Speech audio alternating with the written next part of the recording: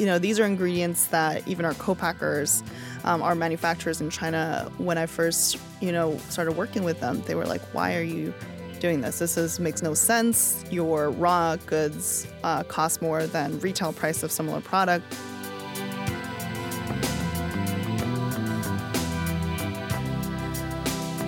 You're listening to The Taste Podcast. I'm your host, Matt Rodbard.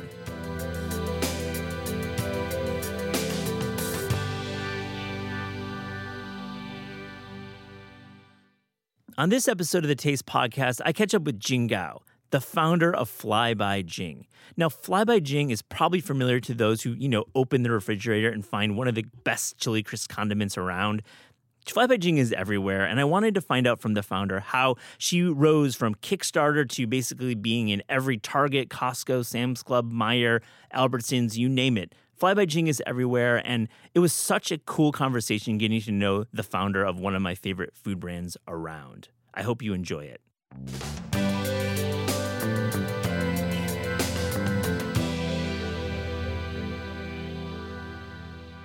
Jing Gao, welcome to the Taste Podcast. Thanks for having me. It's really, really cool to meet you. I feel like your product is in my universe in many places. It's obviously in my fridge. It's been gifted to me. I've cooked with it. We've written about it. You're doing a book with 10 Speed Press. And honestly, you are one of the most exciting food brands happening right now. Thank you very much for saying that. Yeah, thank you. And I love that. I love just surrounding people. But yeah, I appreciate that. Thank you. Yeah, and I wanted to first, just for our listeners who have not had your chili crisp, I just wanted to just straight up, what exactly is the product that you're most famous for, chili crisp? Yeah, so chili crisp is a Chinese condiment. It's a sort of like a hot sauce, but it's got a lot of layers of flavor, umami flavors, and it's not just about the heat. It's also got mouthfeel. It's got different kind of textures and crunch. And it can take the form of many different styles. There's thousands of styles in China. Every family kind of has their own way of making it. I grew up eating, my family's style, which, varied from ones that included fermented fava bean paste to like sometimes even beef jerky, mushrooms. There's so many different types. And when I launched Fly by Jing back in 2018 in the U.S. At the time, I didn't see that wealth of, flavor and styles of Chinese condiments on the market. And so really wanted to make that more accessible and also express something that was uniquely my own because there's a kind of a longer backstory to how I got to here. But I was born in Sichuan, grew up all over the world, then settled in Canada, and then spent my 20s in Asia, where I started to reconnect with my roots and my cultural identity, largely through food.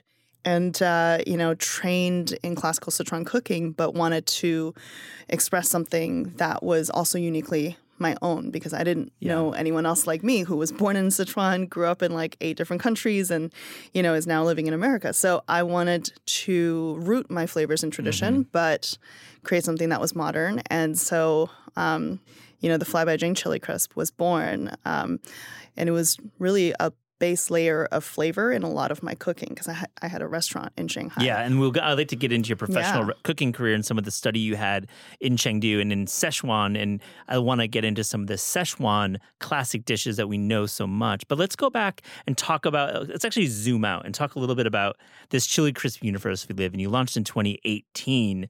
Now, it seems there are a lot of chili crisps out there. It is like very, very, very crowded.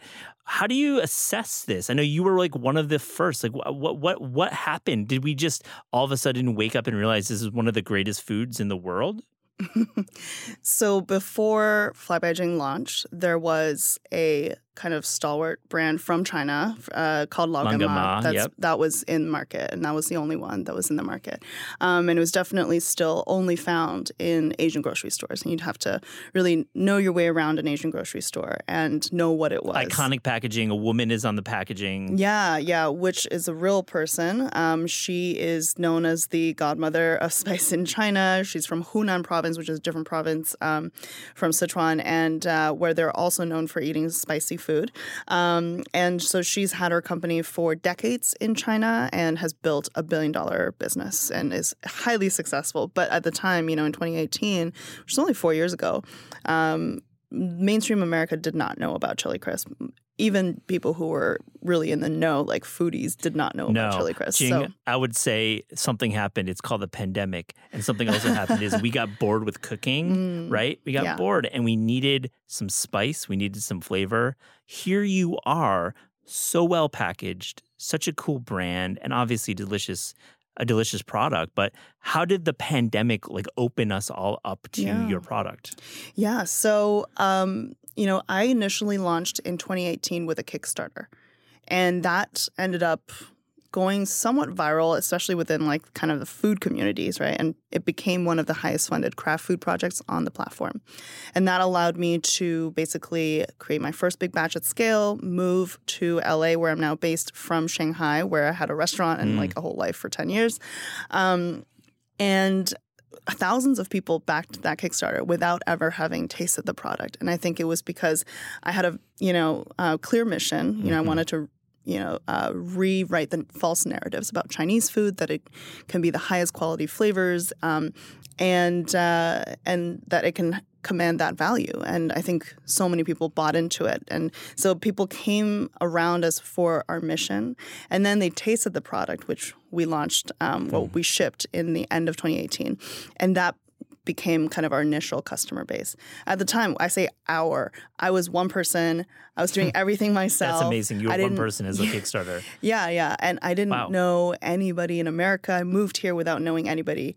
And, I didn't have funding either. So I had to bootstrap the company. I relied on our initial customer base of, our brand ambassadors, right, to spread the word. And so they did. And it just was very organic, kind of, large, 30% kind of growth month on month.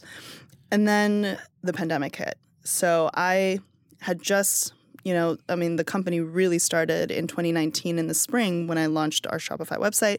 It was only direct to consumer because I didn't have any connections with retail. That was definitely my first experience with Fly by Jing was through that D2C kind of Shopify account, but now you're fast forward, you're in 1,000 Target stores. Yeah. You're going to fly out to Minneapolis after this interview to go meet with Target. Yeah, exactly. Pretty cool. But during pandemic, everything changed. So it started out really uncertain. Pandemic also was the period of time that was really scary to be an Asian American or an Asian person in this country. There was a lot of uncertainty whether trade relations between China and U.S. would break down. I produce everything in China in my hometown. Everything's sourced there. There's kind of a artisanal approach to the crafting of the sauce that has been done there for hundreds, thousands of years, and it's not possible to make outside of my hometown, really. And so I was not sure what was going to happen. There was kind of this crescendo of criticism and just people, telling us that there's no place for a product like ours, that it's way too expensive for Chinese food because Chinese food doesn't deserve to be priced high. Well, you shut down those haters. I mean, you really did. So, it was quite scary. However, at the same time, we saw our sales rise. And I think, to your point, people were cooking at home for the first time. They were realizing that they might need some help, bringing high quality flavors home and in a convenient, easy way. And since the beginning when we launched, we've always talked about Fly by Jing as a condiment that you can put on anything. You put it on anything like you would hot sauce. It's not just reserved for Chinese cooking. Oh, yeah. I mean, it's like sauteed vegetables. You can put it on a sandwich. You can put it in with dairy, pizza, cheese. You can put it it's on great ice with cream. cheese. So ice cream. Have you had it on ice cream? No. So tell me. Let's go there. It's absolutely doesn't make any sense, but it makes perfect sense. It makes perfect sense. Does Great. makes perfect sense. Yeah, great, and it's delicious. Wow. So I first saw chili crisp on ice cream on the internet in China. This ice cream shop in Chongqing in Sichuan, near Sichuan. They had it as like a marketing gimmick, and I was like, holy shit, my mind was blown. Yeah. And I tweeted about it. That was actually before we launched, and I ended up launching with parties in New York and LA where I partnered with local ice cream shops. And we served chili crisp ice cream sundaes. And that really went viral. It was like in the New York Times. It was in Food and Wine and all these different magazines. And it really, I think the effect of it was that we gave people permission to just make the condiment their own. Yeah. They were like, you can put it on ice cream. Let me see what else I can It opens up so many avenues when you say it's okay to put it on like vanilla or chocolate ice cream. Now, okay, like there's a special sauce, pun intended, to your brand. You're telling me, it's blowing my mind. It was like sinking in that you were one person when you launched the Kickstarter. Do you have a background in marketing? Because it feels to me you have an ability to figure out what people need and how to actually crystallize your brand and get it out there into the right. I mean, how do you articulate your point of view? Do you study marketing, or is it just like by instinct and feel? I think a lot of it is instinct, and just being able to tell a story that resonates. And I think that comes from having a distinct point of view. Yeah.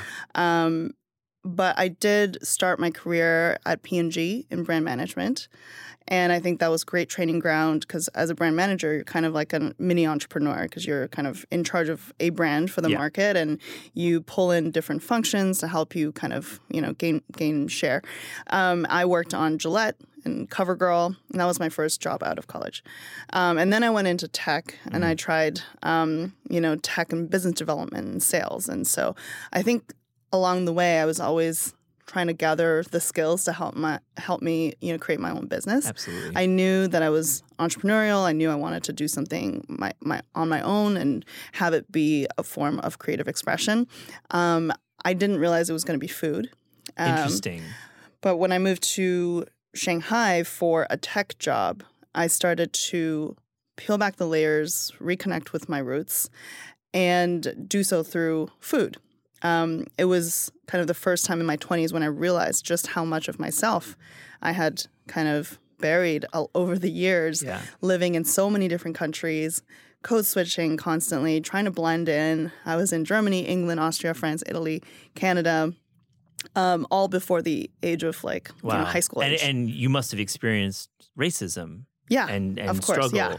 Yeah. Wow, and just being not seeing a representation of yourself anywhere and feeling like you had to blend in order to survive. And so being in Asia in my 20s, that was when I started to really work on that. And, food became a way for me initially to connect with my family, get to know this 5,000-year culinary heritage that was so rich and complex and yet so misunderstood.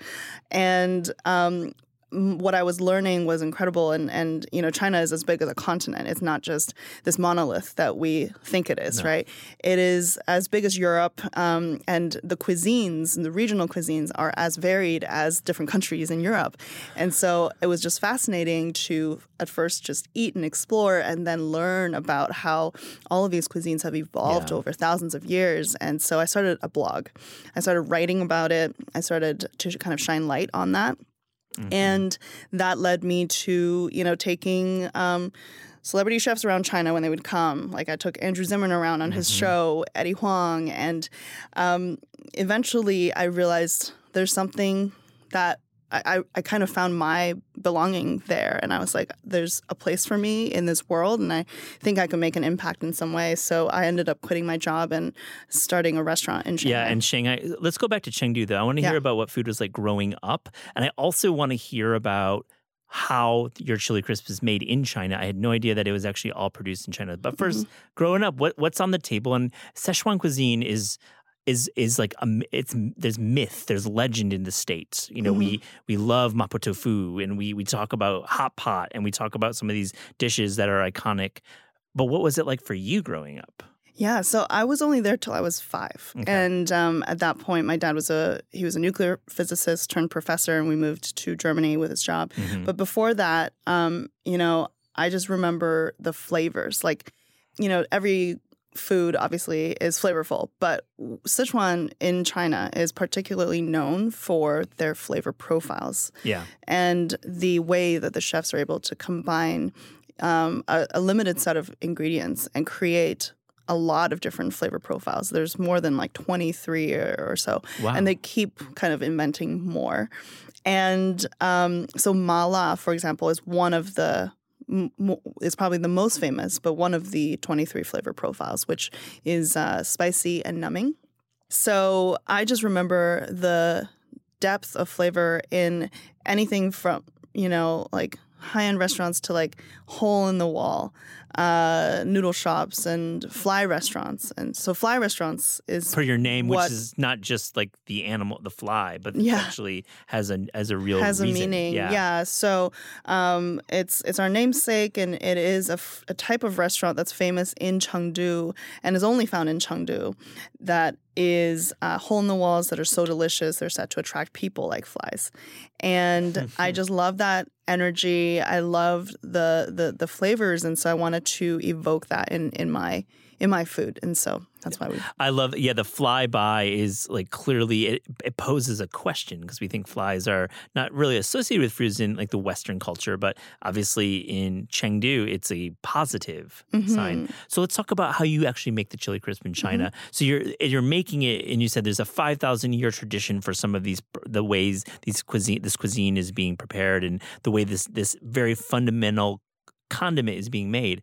How are you making it there? Yeah, so at the core of it, chili crisp is dried chilies, and there's many, many different varieties of chilies. And all in Sichuan, they pride themselves on kind of selecting chilies based on not just heat, but flavor, the way it looks, the color, the fragrance, and so many other elements, right? And so you can blend a lot of different chilies to achieve something very unique. And so you take the dried chilies, and then at the very basic level of that, you just add hot oil on top, and you get chili oil.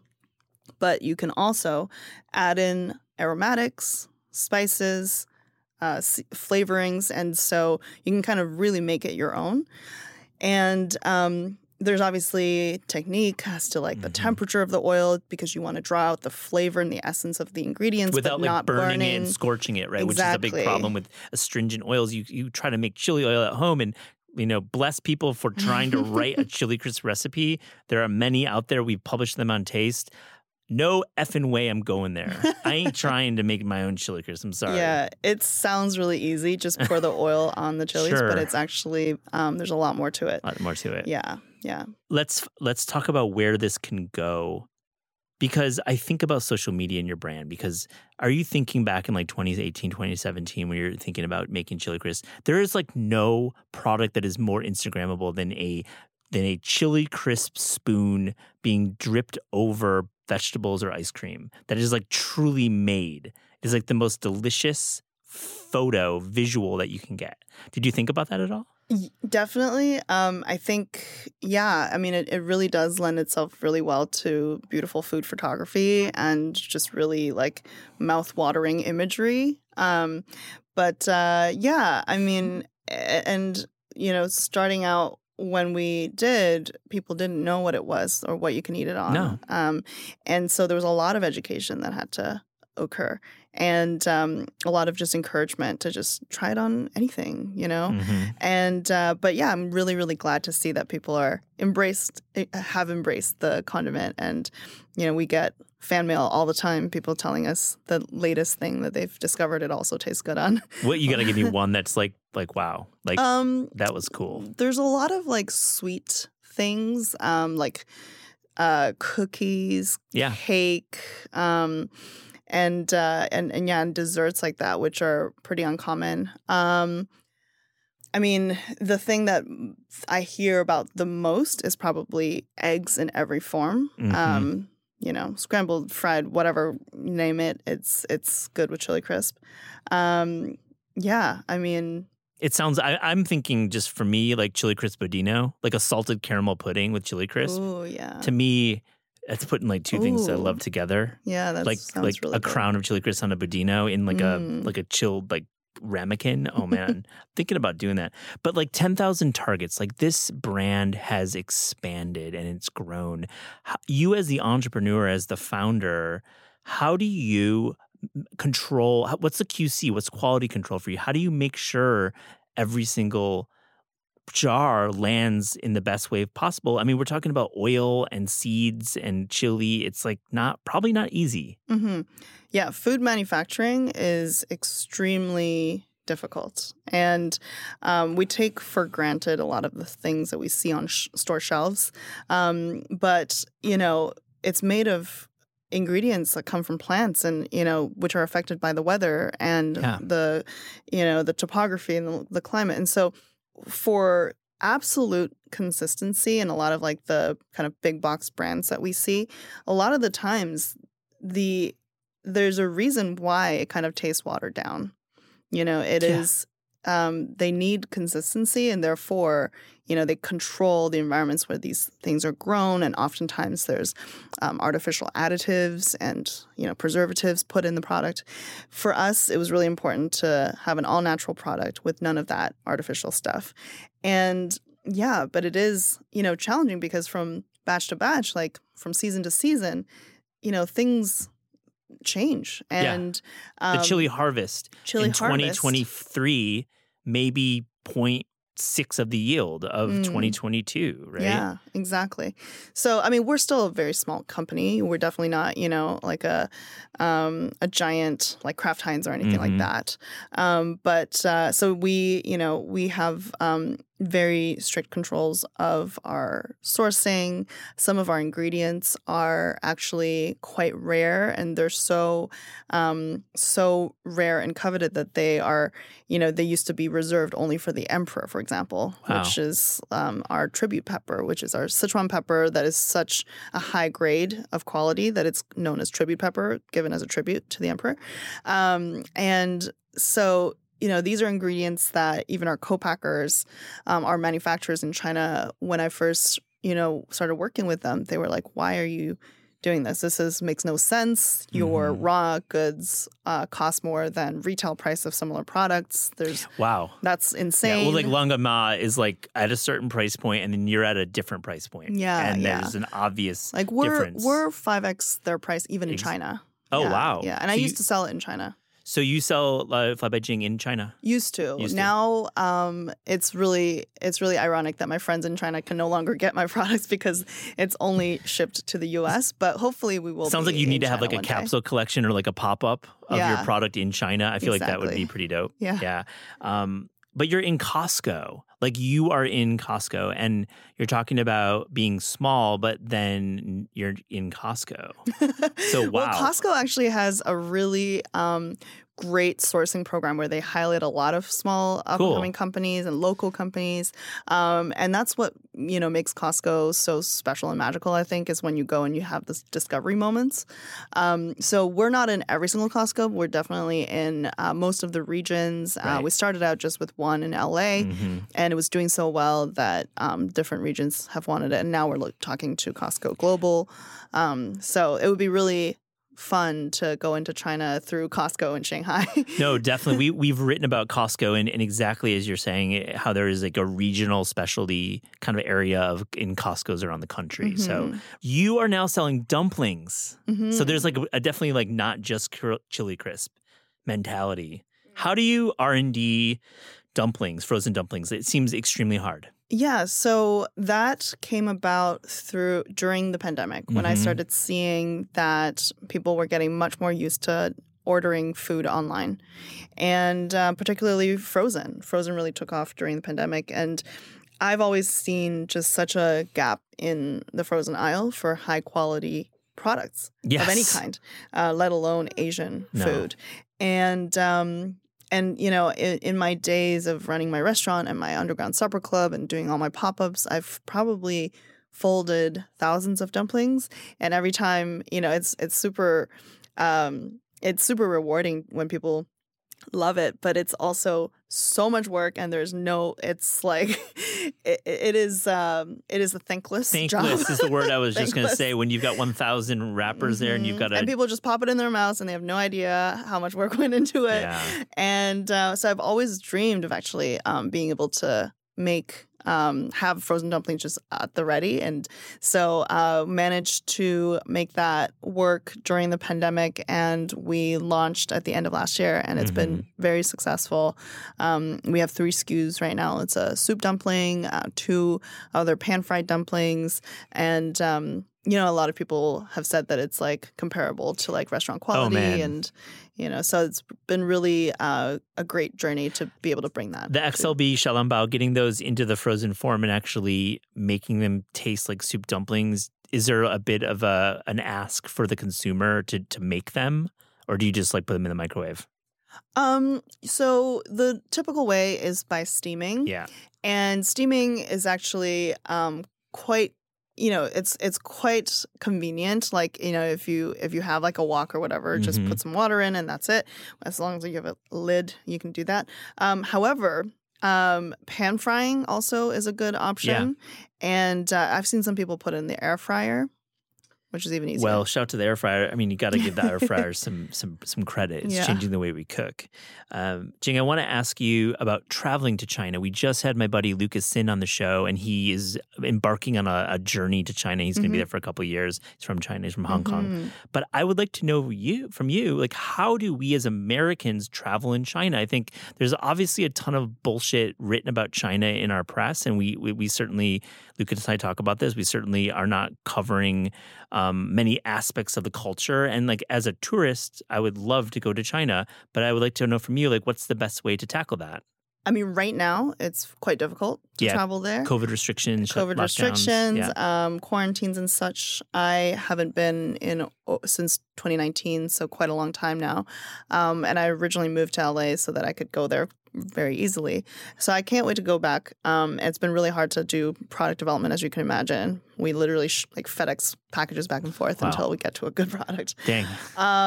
But once it opens back up, and I'm sure next year, hopefully it will, it's an incredible place. I think there are places where you can get like a China light experience, like for example, Hong Kong, Taiwan, Singapore.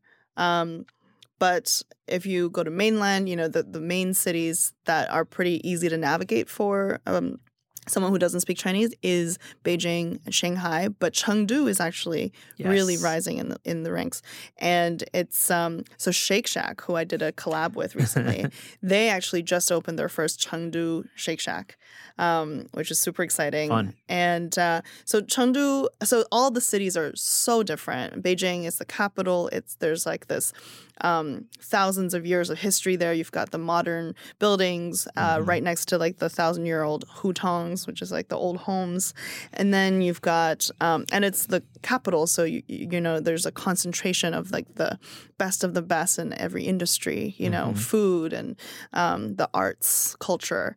And then you've got Shanghai. Shanghai is quite like open, and it always has been. There's been a lot of folks from different cultures that have settled there over the last hundreds of years. So it's a real trade center in China. It seems like that's like the way that I perceive it as. Like also like there's a lot of culture in Shanghai in a different way, like more of a pop culture, totally, like and more industry. of a collision of global culture. So you have the French concession where the French had settled at some point, and so the architecture has like that French vibe. You've got the British kind of area by the Bund, and so there's a lot of different influences, and the food is reflective of that as well. And then you have Chengdu, which is a lot more, you know, inland and insular, but it was along the Silk Road, so a lot of influences as well. And the climate is super different. It's surrounded by mountains. It's misty. It's kind of humid, and it's all about. The lifestyle is very leisurely in Chengdu. It's also the birthplace of pandas, and that's where you go to see the pandas. But people are just all about, you know, drinking tea, eating delicious food, playing mahjong, enjoying their lives. Yeah, it sounds like the best life. I've always wanted to go to Chengdu. It seems, I mean, Eddie Wong has posted up there and written about it in various forms, and to me, that's my real goal is to make it there. And I was going to write a story about Baijiu back in the day, which is made there, right? Exactly. Yeah. Are there brands, Jing, that you look at and say, I would love to be there in 5 to 10 years? Oh, yeah. So our mission is really to evolve culture through taste. And I think we're just getting started. We have expanded palettes with our chili crisp. We have our zhong sauce, which is another really popular condiment of ours. And I think the beauty of flavor is that it is so spreadable through condiments, right? Through sauces. And so we're definitely a condiment brand. We, would love to be in every kitchen. One day we want to be right there next to your Heinz Cholula, your product. Heinz ketchup, your, sriracha. So that's our ambition. And, I think the dumplings even that we launched were really we see as a vessel for people to enjoy our sauces more easily. What do you think about when people say like the new sriracha? Does that give you, what's the feeling inside when you're like, Fly by Jing is the new sriracha? I love that. I think that is, sriracha is iconic and, for what they have built as like a real household name in 20 years, it's really impressive. And, if we can be in that league, then I'd be very honored. Let's talk about some of the other founders in AAPI world and in the AAPI space. I feel there's a community, and you've said that you've collaborated and done retreats and been together as almost a family. What are some brands that we should be looking at, that you really admire and you consider colleagues? Yeah, so I just came back from a retreat upstate New York with a number of other founders in this space. So that included Danny from Boxu, which is a Japanese snack subscription box, who also have like a marketplace now where you can order groceries. Sarah from Nguyen Coffee Supply was great Vietnamese Robusta coffee. So good. Love that. So Love good. Sarah. She's amazing products. She just launched it ready to drink as well and going into retail, which is exciting. The Kevins, there's 2 Kevins and both co-founders of Imi, which is a healthy keto ramen brand,